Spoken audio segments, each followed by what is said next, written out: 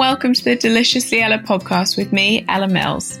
So thank you so much for your feedback on last week's episode on the practical approaches we can take to our mental health. It's been some of the best feedback that we've ever had, and it's just been amazing to see. And also so excited, I mentioned it on the intro last week, but that new exercise content for our app is live now. It went live yesterday. So that's over 50 new videos with 9 brilliant new instructors covering Pilates, strength, conditioning, cardio, core, and as well as more yoga, which we already had on the app alongside the guided meditation, and over 500 recipes. And it's all just 99p a month. If you haven't checked it out yet, it's on both iTunes and Android. So I hope you love that. And again, thank you so much for that feedback on last week. It really means the world. And if you haven't listened yet, then I hope you'll enjoy that episode as well as this one today. I was just getting ready for today's podcast, and Sky, my little one, got on my computer and started typing away. And so I've just been trying to get my notes back on track. But if I stumble, that is why, because I've got typings in between what I thought were coherent thoughts for today's episode. And today's episode is about the flawed imperfection of human beings, particularly when it comes to women. And I know we have a very, very female-heavy audience, so I'm hoping this will be particularly interesting to lots of you. And that importance of seeing somebody as a whole, including flaws, all our faults, which we all have as human beings, and whether we're creating impossible standards for one another in expecting feel-good heroines. So I read Helen Lewis's book, Difficult Women, a few months ago, just before the whole coronavirus lockdown happened. And the book looks at the victories secured by 19th and 20th century feminists, among them things like the right to divorce, to vote, to study, to work, to enjoy consensual sex, to compete in team sport, escape violent partners, and so on. But more importantly, Helen points out how often we ignore very important parts of the story, and they're the parts that show these pioneering women as deeply human but deeply flawed, and sometimes actually slightly unpalatable figures. And for me, that raised some really interesting questions, which is why I wanted to invite Helen on the podcast. The first for me was the idea of trying to reduce billions of people with different experiences, religions, ethnicities, races to kind of one standard, one way of being, one description, which seems like a near impossible task, and perhaps that's sometimes why we're failing. The second was the way in which women communicate with each other, the idea of trashing, and Helen was very honest in her personal experience of that, which I found very interesting. And the third was the expectation that we have on women to be nice, to be selfless, to be pretty, to be perfect. And even in this day and age, we can still see sort of difficult women as women who are just trying to get things done and to be ambitious and speak up for themselves, and how on earth we try and push beyond that. So I've got so many questions. It's an absolutely fascinating topic, and it's hard actually to know where to start other than just to say, welcome, Helen. Thank you so much. Hello. Thank you very much for having me. I can't tell you how much I enjoyed the book. I've now texted it to so many girlfriends who I thought would really enjoy it as well. I just thought it was such an interesting way of looking at things. And I think it's so relevant to so many parts of the way in which we're living life today. But I'd actually really like just to start with the idea of the way in which we can quite often wash away parts of the truth, the parts that don't really fit the narrative that we're looking for. And there's a book, and actually Sky, my little one's got it on her bookshelf upstairs, and it's called Goodnight Stories for Rebel Girls. And you mention it, and I know it's really popular. And it's a good example of it. I mean, obviously it's a book for children, so they're only going to go so far, but I think it is an interesting example of how we admit the truth sometimes. And it mentioned Coco Chanel, and that a wealthy friend of hers lent her the money to make her dreams come true and start her business. But it doesn't mention that her lover was a Nazi officer. It doesn't mention that there's a question as to whether or not she was a spy for Germany during Hitler's time. It doesn't mention the fact that in the 1930s, she tried to remove that wealthy friend from the company using a very racist law, which forbade Jews for owning businesses. And, your point there is to say that she's not a feminist saint by any means. Obviously collaborating with the Nazis isn't empowering, but it's not a part of the story that we ever hear. I just feel like we get into these really stupid conversations about was X or Y a bad person? And very few people, maybe like 0.01% of people, are either a total villain in every respect or a total saint in every respect. And everyone else is in the kind of broad middle. I mean, I always feel bad about slagging off Goodnight Stories for Rebel Girls, because I think it's a good book and I think it does something really important, right? Like the gesture behind it is really lovely, to say, actually, if you've got a daughter, you want to read stories to her that show the full breadth of all the things that a woman can be. But unfortunately, never quite be able to take on the fact that one of the things that a woman can be is just as awful as a man. and I think that's kind of part of, what we need to accept. And you're right, Coco Chanel is an interesting example to me, because I think it's part of a desperate desire for things to be simple or for our own hands to be clean. Because what you don't want is someone to say to me, well, how knowing all that can you still wear Chanel clothes? I mean, I can't wear Chanel clothes. I haven't fought with Chanel clothes, so that's solved that problem for itself. But this kind of comes up with so many things. Basically, everything that we use is tainted in some way. Every writer that you love had some terrible opinions. Every institution you've been involved with has problems inherent in it, and we have to some extent live with that and deal with that. And people don't want to. They find it really uncomfortable because they feel it's being a collaborator. But to some extent, we're all collaborators.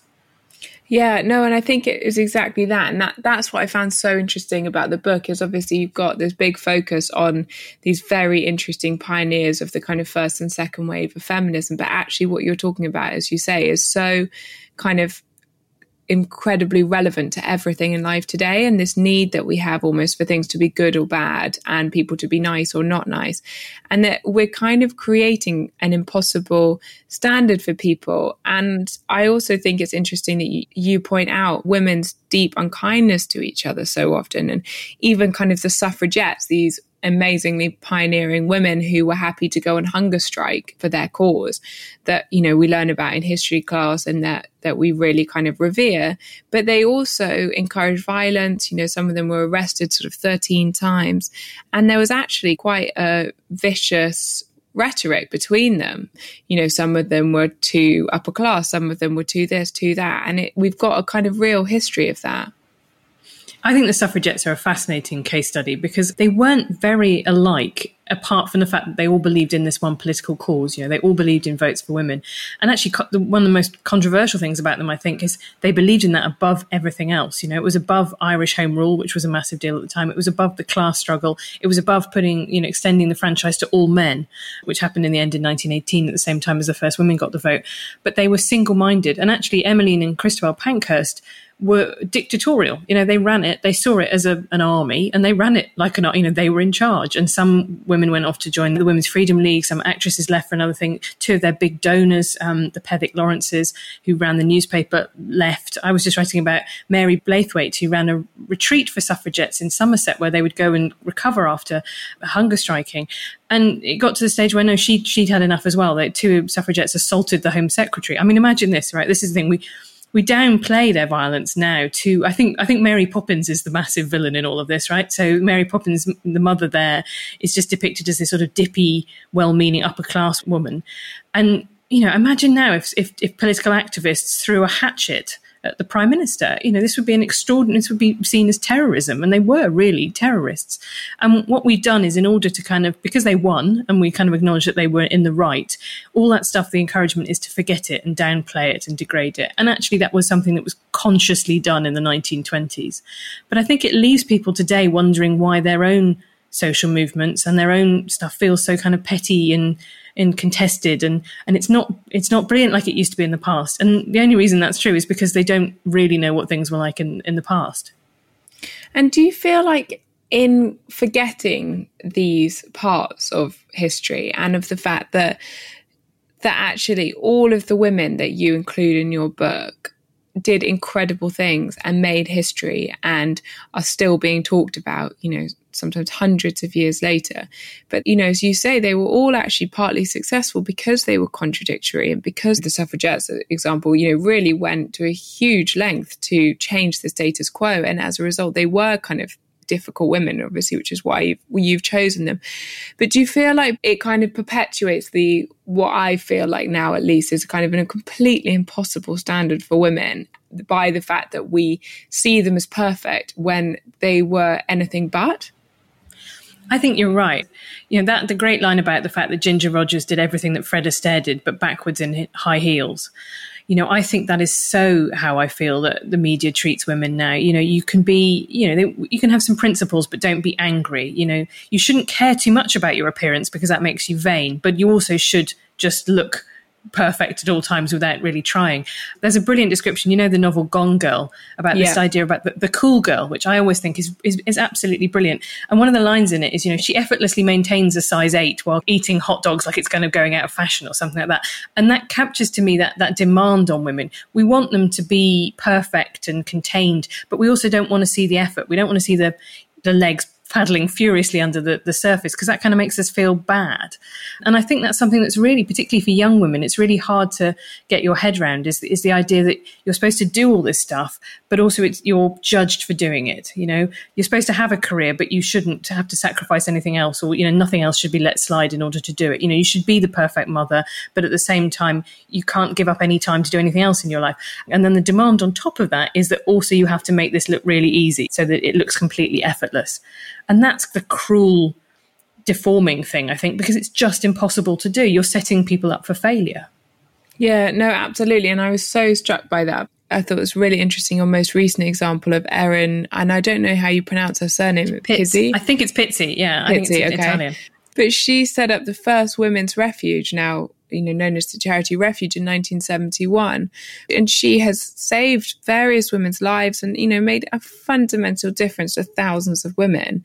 But she's now actually become the editor of large of an anti-feminism site called A Voice to Men, and she now says feminism's a lie. She's an advocate for men's rights. And as you kind of quite rightly say, what do we do? You know, she's become a footnote now, and she's not really allowed to be celebrated, even though she's done so much good work. I think that story is a really fascinating one. So it was 1971 she founded that first refuge. So it's coming up for its 50th anniversary next year. And it will be really interesting to see how it's celebrated. The book has just been Radio 4's Book of the Week, and that episode's just been on. So I've just been talking to her.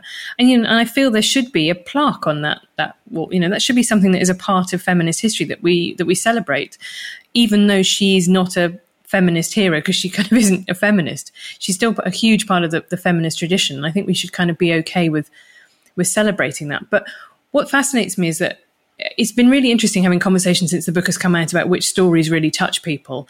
And Erin Pizzi's story has for two reasons, I think. First is that my mum's generation, who are now in their 70s. Now, my mum wasn't a feminist in the 70s, but I'd still had heard of Erin Pizzi. She was absolutely everywhere. You know, she was on being interviewed and stuff. You know, she was on Who's Who. She was making documentaries. And then as far as people like my mum were concerned, you know, she just dropped off the map entirely, never heard of again. And there's this kind of worry that, you know, if that can happen to her, that can happen to any of us, no matter how big a contribution you make or big an achievement you have, you can be kind of written out if you're inconvenient. And the second thing is that ideological journey, I think, is just fascinating to people. How do you go from one side to another? We live in a political climate that can feel so polarized. You know, you can have people who just kind of go, you know, there's a very popular Labour T-shirt that I hate, which says never kissed a Tory. And you think, really? Like, really? That's the thing you want to boast about? The fact that you would put a hard stop on dating someone with a different political opinion to you. But that's kind of where we are. And if you think of politics in that terms of one people in their like bunker over here and a load of people in their bunker over here, how on earth are you ever going to kind of compromise? Let alone how on earth is anyone going to kind of change their opinion from one side to another? And, you know, Erin Pizzi is an example of someone who did that. And I think people find that really, really interesting. Yeah. And I think it leads me on to the way that you speak about trashing. And actually, I mean, I've seen trashing myself, and I've seen it many a time, and I hadn't actually come across the term before, so I don't know if you'd be able to kind of give us a definition in a second. But again, it's just so interesting because it's this kind of concept that we're not really allowing each other to have faults or to get things wrong. You know, it's all part of the kind of cancel culture of today. And again, it's just interesting when you think of these people that have changed history, if they exist today, like what Twitter would say about them, because I don't think it would be very nice. And I just wonder if it would have dampened some of their quest to actually make a difference, because we're so quick to tell everyone that they're wrong and that they're bad. And as you say, you know, I think it's a really brilliant example that never kissed a Tory, you know, wherever your political allegiances lie, it feels like we now have to be one thing or we have to be another, and we can't have that kind of fluidity. And I know you had a very personal experience of trashing and people calling you everything under the sun, and you know, they feel like they kind of actually hate you, you know. And I've had the same thing, and it's a very interesting experience of someone that's never met you. Oh, I mean, I think they do actually hate me, or at least they hate this sort of creature called Helen Lewis that stalks their imaginations, right? It has absolutely, well, I mean, it has some connection to me as a human being, but it's often more about what you have come to represent. And I'm sure that's happened to you, right? That you've been put into the space of, you've come to represent a set of ideas or a movement that then people use you as the kind of avatar, because what they want to do is have a go at the ideas, but it's much easier to personalize the attack. I think that happens to women a lot, not least because people want to illustrate stories with pictures of women, right? That's what happens in newspapers, is that women kind of get used as the decorative, nice picture to go alongside a story, because editors are like, well, that'll brighten the paper up. So people get, you know, I see lots of stories have got absolutely nothing to do with Meghan Markle, where she's just sort of co-opted in because people are like, oh, people have got strong opinions about Meghan Markle and she's quite attractive. Let's put a photo of her on there. That is so interesting. But don't you think that's, I mean, I'm sure that's happened to you, right? That you've been co-opted in, and it's because, oh, she's pretty, let's have a photo of her next to our random piece about some sort of food. But trashing is this idea that Jo Freeman, a second wave feminist, came up with, which she said, you know, it's not honest disagreement or criticism. It's a campaign of psychological annihilation. You know, it's slashing and righteous, and the aim is to kind of destroy you. And I think anyone who's been involved in a social movement will probably have experienced that, or anybody who's had any kind of success will actually also have achieved that, because there are a whole brew of emotions. You know, there are people who feel that you're getting too much attention. There are people who feel that your views are wrong to the extent of being dangerous, and therefore you need to be brought down so that other people don't listen to you. And there are people who just, you know, are opposed to you for whatever reason, and they find a personal attack a much more effective weapon than fighting you on the ideas. So to some extent, trashing is always going to happen. And it's the same thing about, you know, dealing with personal disagreements anyway, is that if you're trying to do any kind of social change, you have to accept that these things are not a bug, that you know, they're a feature. They're something that needs to be dealt with and contained, and you need to have systems and processes in place to deal with them. And I think one of the reasons that the atmosphere can feel so vicious right now is that people don't feel that they have anywhere that's listening to them, where they can air grievances and there is some sort of process for those things being resolved. So what do they have left? They have the court of public opinion. As you say, cancel culture, it gets so vicious because they've lost trust in democracy or whatever it might be, you know, HR departments, to actually solve these problems. How did you find it from a personal perspective, having so many people trash you online? I mean, awful. Anyone who says it doesn't affect them is either lying or a psychopath, as far as I'm concerned. And the interesting thing is the extent to which people talk about it. I mean, I don't know if you've ever had this, but you have to make a policy decision quite early on about what you're going to respond to, what you're going to try and let into your head, or affect the way that you do your work. Because in feminism, lots of the criticisms are couched in valid reasons fundamentally, right? So it is true that feminism has been dominated by white, straight, middle-class women because they've got the most, you know, existing power. And that's perfectly reasonable as a criticism to say, you know, you need to make sure that you're not just talking about issues that affect, you know, the top 10% of women, that really affect all of them. The bit that's hard to separate out is when somebody is criticizing you and it's something that you need to take on board and reflect because you haven't thought about it because of where you come from or who you are or the people that you've got around you and the stuff you're exposed to, versus people who are doing it specifically to either bring you down or just as often actually raise their own profile. And kind of, I feel like whenever you do anything in feminism, you're, without meaning to, entering a world's best feminist competition, right? And there's always someone there to point out that you're not the world's best feminist, and implicitly to say that they've got a better title to being the world's best feminist than you have. And there's no real way to get away from that. But yeah, I mean, I have to be honest, I found it absolutely horrible to the point of really, really severely affecting my mental health. And I don't say that to kind of boo-hoo-hoo gather sympathy, but I think there's a tendency on the internet to treat it as if it's all just sport, and that people with positions of power and people who've got otherwise very good lives aren't real people. They don't have real emotions. Well, having a good job and a loving family doesn't actually protect you from severe mental health problems. There are people who've got everything going right for them who are severely clinically depressed, who are bipolar, who've got anxiety problems that make their lives torturous to live on a daily basis. And I think there's become a sense that if your life looks materially okay, then you don't have to be treated as if you're a human being, which is a really unpleasant tendency that I think that social media has exacerbated.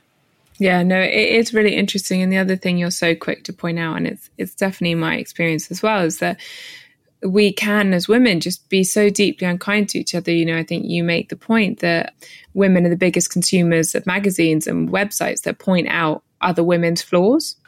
Yeah, I mean, I've spent more time on the sidebar of shame than I really ought to. But that's the interesting thing, is that my husband doesn't really give a toss about what Hollywood actress has put on a couple of stone. But I find myself morbidly clicking on it. I'm not to absolve myself of that. It's a bad habit that I should get out of. But also it does matter, because we do know that those are terms in which we're judged. And I write about this great phrase in the book by Cather Pollitt, which is Smurfette syndrome, which is the idea there was only one female Smurf of all the Smurfs, Smurfette. And, that's how it often feels being a woman in lots of places, is that there's only one place reserved for women and you've got to fight for it. And your competition is therefore not everyone else. It's the other woman who's got that thing that you want. And I hope as things get a bit more equal in public life, particularly, that kind of fades away a bit. But there's definitely a kind of big contest to be the only woman. We're accepting the premise that there can only be one Smurfette, rather than saying, well, what about a gender balanced Smurf rota here? Yeah, it's such a good point. I've definitely experienced that. And I've definitely, my kind of deepest criticism, which, as you said, I think comes much closer to the form of trashing rather than having like an interesting conversation around the actual principles for which our company exists, always comes from women. And the biggest criticisms I was ever kind of caught up on was a whole debate around clean eating and things like that. And there wasn't a single man mentioned once in any of the criticisms in every single paper that existed in the UK, even though there's a lot of men existing in the same space. And it's always something that's completely fascinated me, because it was so often written by women and it was solely about women. And it's not to say some of the points weren't interesting and important to raise, but I found it kind of consistently really, really interesting. And when I was then reading about the suffragettes and how they kind of viewed each other, it's just clear this is something that's existed for hundreds of years. And it feels like it's something that holds us back as women, and that everyone's trying to move forward and progress together. And yet so often we're quick to tear each other down. And it really, right at the end of the book, where you were talking about the fact that, in the conclusion, about the fact that we're trying to reduce 3.5 billion people or so to one definition. And I don't even know how one actually defines feminism anyway, because it's such a complicated topic. I found that a very interesting idea as well. The idea that, we're already trying to hold women to arguably impossible standards. As you said, they've kind of got to be not difficult. And that exists today. As we saw, Theresa May was described as a difficult woman for not sitting quietly just a couple of years ago. I found that really interesting. And I don't know how you found that in writing the book of, trying to kind of reduce all these women who've done all kinds of different things to one definition. Oh, it's absolutely impossible. And it's also so contested because it's so effective. Feminism has achieved these incredible victories in the last 150 years. Like, it undeniably gets things done. If it was totally irrelevant and unthreatening, it wouldn't be fought over like that. One of the things that I don't think we talk about enough, it's the other half of the feminist conversation, is that actually it's really hard for men to admit vulnerability, and things that are associated with women are kind of become off limits to men. Like I very briefly mention in the book that, the big fight for women to wear trousers. And it's always fascinating to me that massive fight for women to wear trousers. The fight for men to wear skirts has never, ever got off the ground. And that will be because, it's aspirational for women to be like men, and it's not aspirational for men to be like women. And I think that's a real shame, because most people are just people. They're not one end of a kind of Ken doll, Barbie doll axis. And actually, we do a great disservice to men by not letting them live their fullest, most flawed human lives and embrace those bits of their personality too. Yeah, I thought it was interesting at the beginning how you there was a paragraph and it sort of said men are this and women are this, and you said men are rational and women are emotional. And I think it's so true. It's definitely still how, in a kind of very reductionist way, we see each other at the moment. I've definitely read and seen some quite interesting stuff about toxic masculinity and this need for men to be non-emotional in that sense, and kind of manly, and keep it all together, and be brave. And that puts a lot of pressure on a man, in the same way as telling a woman that she needs to be emotional and be very emotionally intuitive and very connected and very kind of soft in that sense. It puts both of us in a box that I feel like can be quite like a confinement, really. Yeah, I think it's one of the things that's really fascinating when you go back and read, second wave 70s feminism, and how radical they were about the idea that we needed to kind of smash gender stereotypes.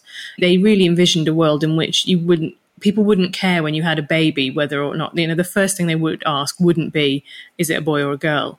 Because that would be like asking, do you think they're going to grow up to like aubergines, right? As if that sort of that tells you some kind of deep, unalterable fact about the child that entirely defines their future life, personality, life chances. And actually what's happened is the reverse. I think we've probably got more, maybe for marketing reasons, there's a big reason that toys are so gender split is because if you have two kids that are the same sex, two kids of different sexes, you can't hand one toy down from one to the other when one of them is like aggressive pink rainbow sparkles and the other is like a trucker digger dinosaur.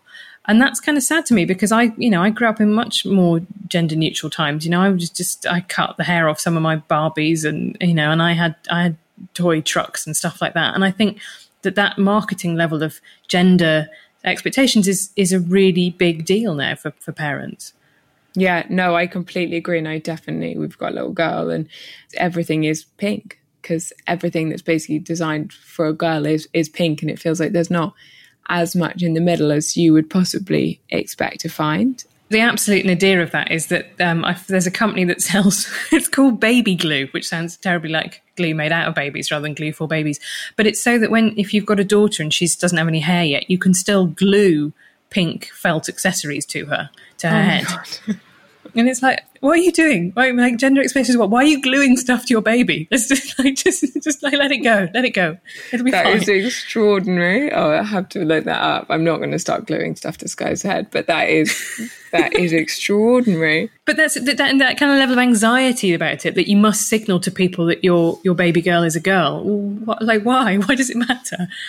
Yeah, no, it's so interesting. And actually one of my friends from baby groups got a little boy, and whenever she sees Sky, she's like, I've got to remind myself not to just say to her like, oh, you're so pretty, because she can be, but she can also be so much more than that. And that as women as well, we've got to remind ourselves to be more than that, and for that not to be the kind of big focus. But again, it feels like in a kind of very image focused, social media focused world, it's really hard to escape the importance of image. And again, I'd be fascinated to go back and, all the kind of feminist heroes, if they existed in the world that we do today, whether or not that kind of sense of image would have been very different. That's a really interesting question, because some of them were quite aware of their image. So Christabel Pankhurst was very aware that she looked sweet and unthreatening, despite obviously being someone who was fully okay with bombing people. And so her image was used quite significantly, which was also done very deliberately, because there was a big effort to depict the suffragettes as kind of hideous, man-hating women who couldn't get a husband, all the stuff that still gets thrown at feminists today. And then Jayaben Desai, who I write about in the work chapter, she led a strike against the Grunwick Film Processing Laboratory, which treated its primarily Asian workforce in the 1970s and 80s really quite shabbily. And she was very aware that she was 4'10", she's originally from Gujarat, and she wore a sari. They were called the strikers in saris. That this isn't what people in the 1970s thought a trade unionist looked like. They thought they were expecting a big fat sort of jowly man with a moustache, and that she looked like a tiny little grandma, but she was actually an absolute firecracker.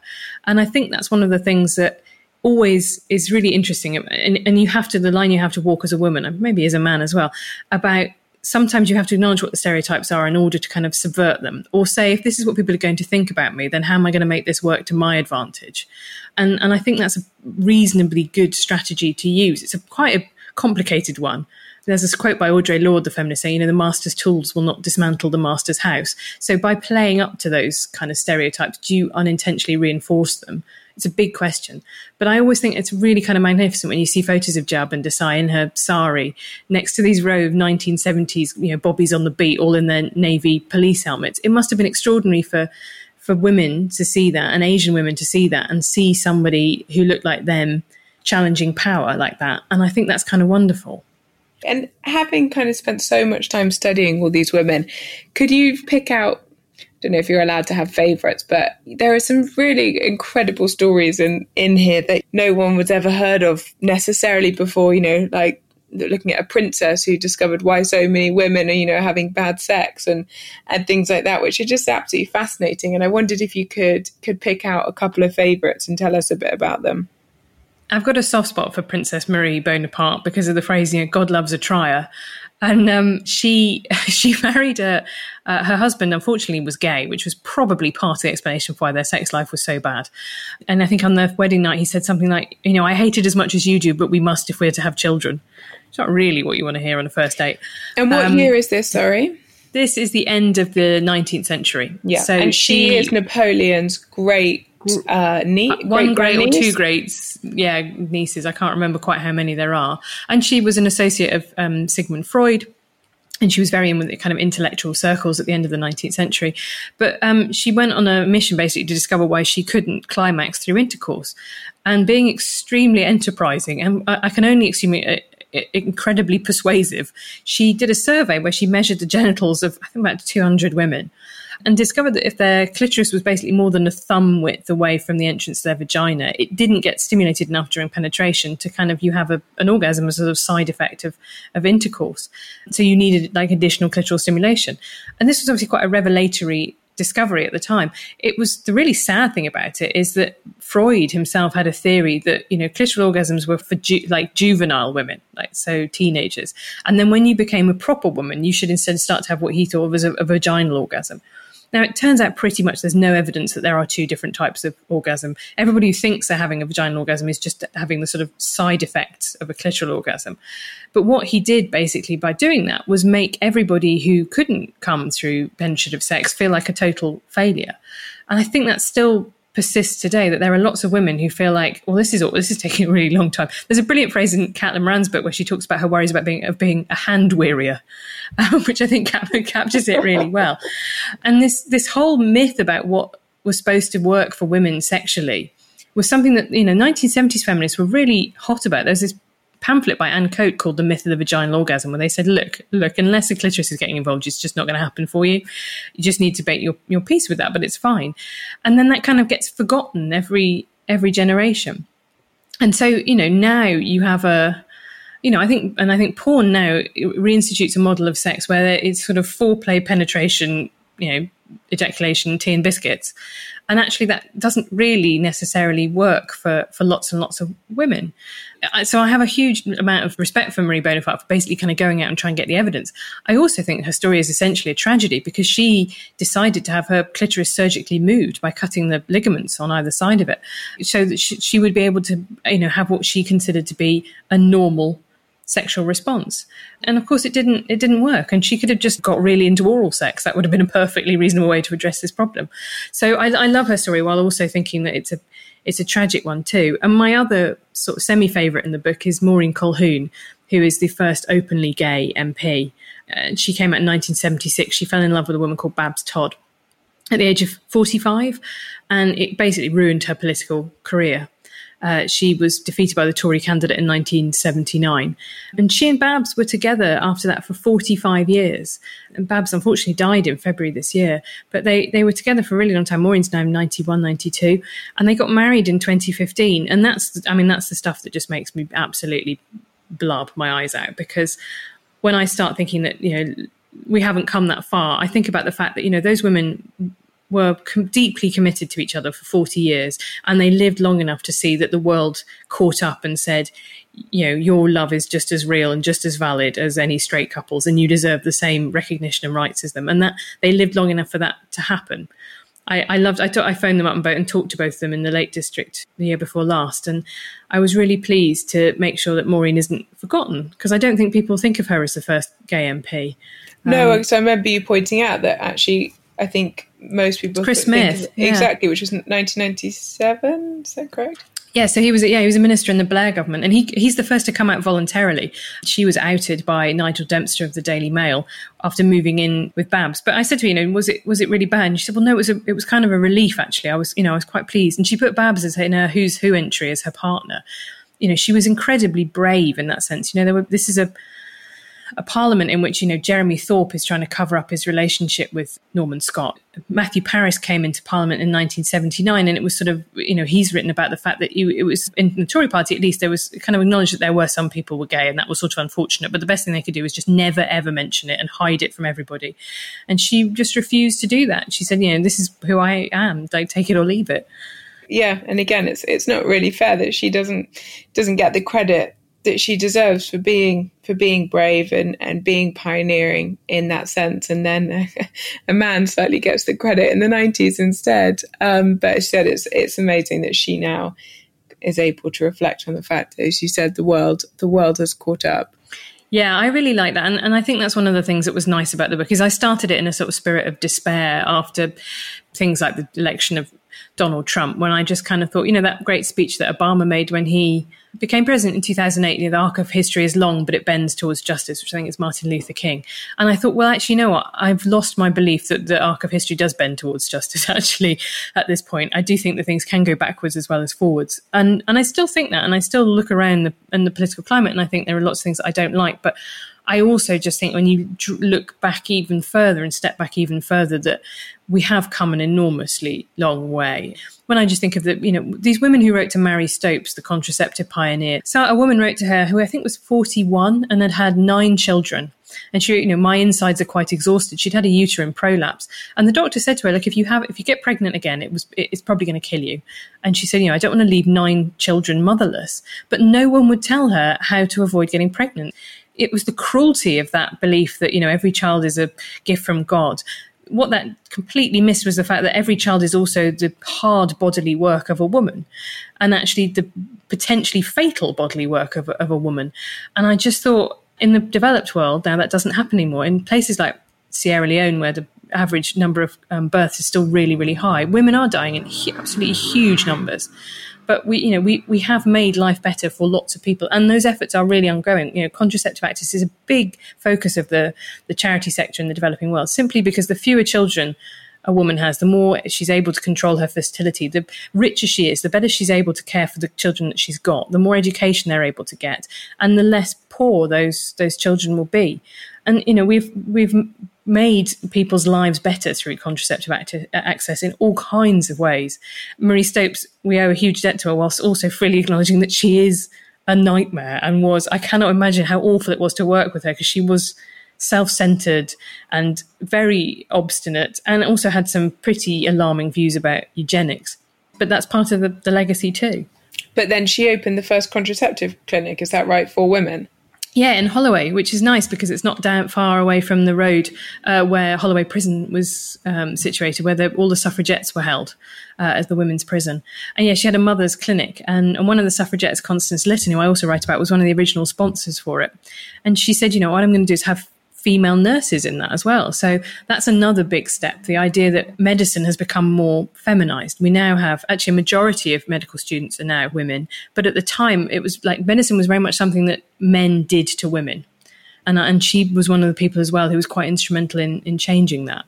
Yeah, you mentioned it quite briefly in your book, but we had an author on last year who wrote a very interesting book called Give Birth Like a Feminist, about the history of birth and the connection to feminism. And I found it absolutely fascinating as well. Well, Mary Stopes is an example of that. So the first time she gets pregnant is she's over 40, and she's, in labour all day. And they won't let her give birth in a squatting position. It's insistent that she lies down on her back on the bed, which, you're not getting the help of gravity then. And the baby eventually, after a long time, is stillborn. I mean, in which you don't know whether or not that's anything to do with the fact of the length of time that she was in labour. And then luckily she then managed to get pregnant again and had her first child, who survived at the age of 43, which is kind of extraordinary. It was one of the really strange and extraordinary things about doing the book, is actually finding out quite how many of my feminist pioneers had a baby in their 40s. Annie Kenney also had a baby when she was 41, and that was back in It would have been the 1920s. So the idea that kind of it's only women now who are kind of waiting in their 40s to have children is just a lie. Yeah, no, it's absolutely fascinating. These women are just kind of deeply flawed, but deeply amazing. And I, for me personally, they're actually more amazing because they're deeply flawed, because I find them much more relatable, not necessarily because I agree with any belief, as you said, the belief in eugenics isn't fantastic. Neither is collaborating with the Nazis, but there's something about the fact that they didn't get everything right, but still had a huge impact that I think is actually much more inspiring than the kind of shininess that we're so often presented with, because it feels as though on a personal level, we can never achieve that. Well, they feel like people. Jess Phillips wrote this in her review, saying that they moved for her from being the kind of people she'd fundraise for a statue for to being someone that she'd have like a proper screaming fight with, which I think is a compliment. But I think it's really important to understand, particularly now, that everyone who fought for everything that you value really deeply, you might not have got along with. You would probably have had massive political disagreements with them about stuff that they believed, which at the time was completely commonplace, and now to us seems completely horrifying. And this is the other bit. There's probably stuff that we all believe now that in 50 years' time, people will come to think of as being really horrifying. I mean, I often think that about eating meat before I tuck into a delicious sausage, that it's entirely possible that people will think this is the most barbaric thing that, human race could ever have done. And that's a good corrective at being like the sort of end of history thing where you're just like, wow, isn't it great that we've achieved the final perfect form of human society and eradicated all the terrible things that blight our history? Let's sit back and relax. Well, no, we haven't got there. There are things that, our children's generation, our grandchildren's generation will think were just as appalling as we think about these women from the 20s and earlier. Yeah, no, absolutely. But it's human. And I think that we need to be so much more forgiving of each other as human beings, rather than expecting this impossible standard of constant perfection, which is just so beyond any human capacity. But what's it about? Well, this is the thing I'm always fascinated by. Can they not stop themselves from doing it? Because I'm sure I do it too. What's the psychological mechanism, and what's it for? What's the idea? If you call someone out for being imperfect, actually, what are people hoping to achieve? And I think there's a real difference. There was a kind of discussion about this a couple of years ago that petered out, which is unfortunate because it was a really useful conversation about saying, when you're drawing attention to something bad that someone has done, you have to do it in such a way that you make it as easy as possible for them to change, to stop doing the bad thing, in a way that is designed to kind of be kind and helpful, right? You're not there to kind of be put on your black cap and send them down. What you actually want, more than to shame this person, is you want to make a difference. And there was a book that came out about the same time as John Ronson's So You've Been Publicly Shamed, which was a good counterpoint to it. It was also about shame. And it was about the fact that Greenpeace, I think at the time, had made a list of the 10 most polluting companies. But the crucial thing is that they changed it every year. They updated it every year. And a company could therefore get off that list. And that provided a powerful incentive to, it's your behavior that we're criticizing, and change your behavior and we will no longer criticize you. And that's something I find has been lost, particularly in social media discussions about people. It works totally against making people want to change themselves. Because if you say to someone, you're a sexist, you're a homophobe, you're a transphobe, you're a racist, people don't want to accept that as a label that sticks onto them forever, because they know it'll never go away and it'll be on them. It's much better to always say the thing that you're doing is sexist, because then you can stop doing it, or this phrase is sexist, or this policy is sexist. And actually that way is you're creating a psychological space for people to say, if I no longer do this thing, then I am no longer a sexist. And I just think it's a shame that we don't seem to be able to make that very useful distinction.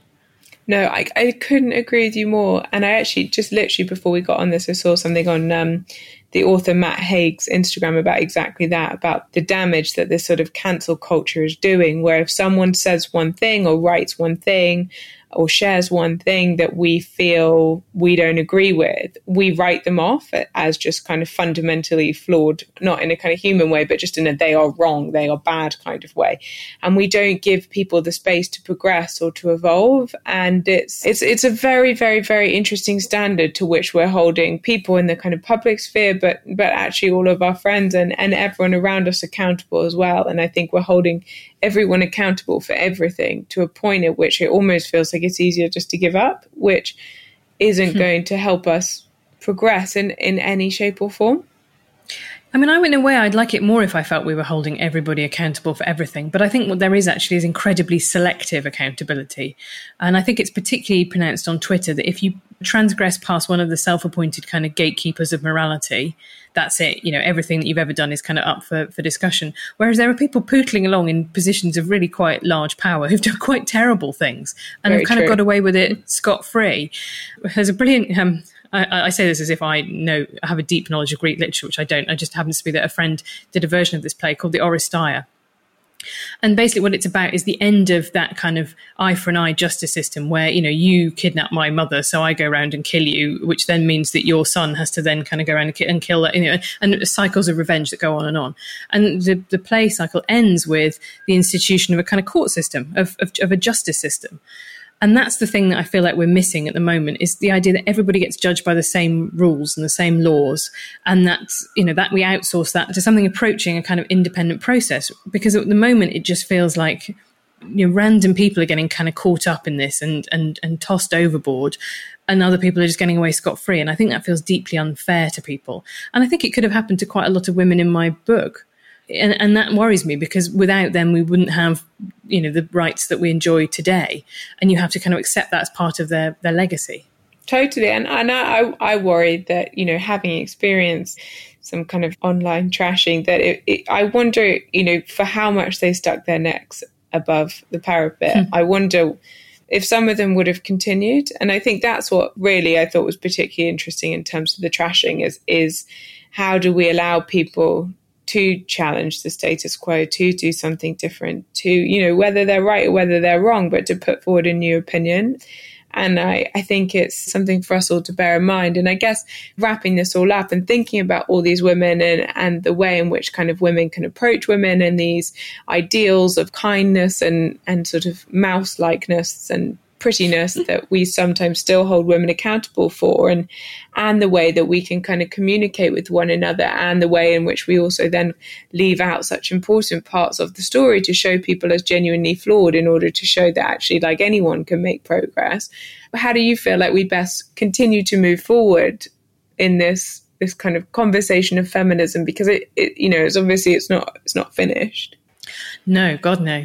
I mean, one of the things that was nice about going back is the fact that there were so many enduring friendships and so many people had positive experiences too. And I feel like that about having written about feminism for the last decade or so. I've met some of the most brilliant and incredible people that I know through it, and people who I'm in awe of their strength and their bravery. So it's not all just a valley of pain and despair. One of the things that, you know, being under attack also really teaches you who your friends are and who you can rely on. And you value them so much more because of that. You have much more deep and intense friendships, I think, with people when you've been in a kind of foxhole together. But my solution always about what you do in order to get over the personal disagreements and the human flaws that are an inevitable part of any organization is that you decide what it is that you want. You know, what do you want? Who can give it to you? How can you get it? And what's stopping you? It's a bit of a version of Tony Benn's 5 questions for power. But you ask yourself all of those things. So, and in the case of the vote, you know, it's I want votes for women. This will have to be passed by a law in Parliament. Here are the opposition politicians who are, you know, we need to persuade. And here is the broad swathe of the country that we need to persuade that, you know, that this is a huge issue, which we can only do through eye-catching, attention-grabbing means. Right. Who's with me? Like, let's go, let's do it. And then it turns out there were enough people were with them that they were able to do it.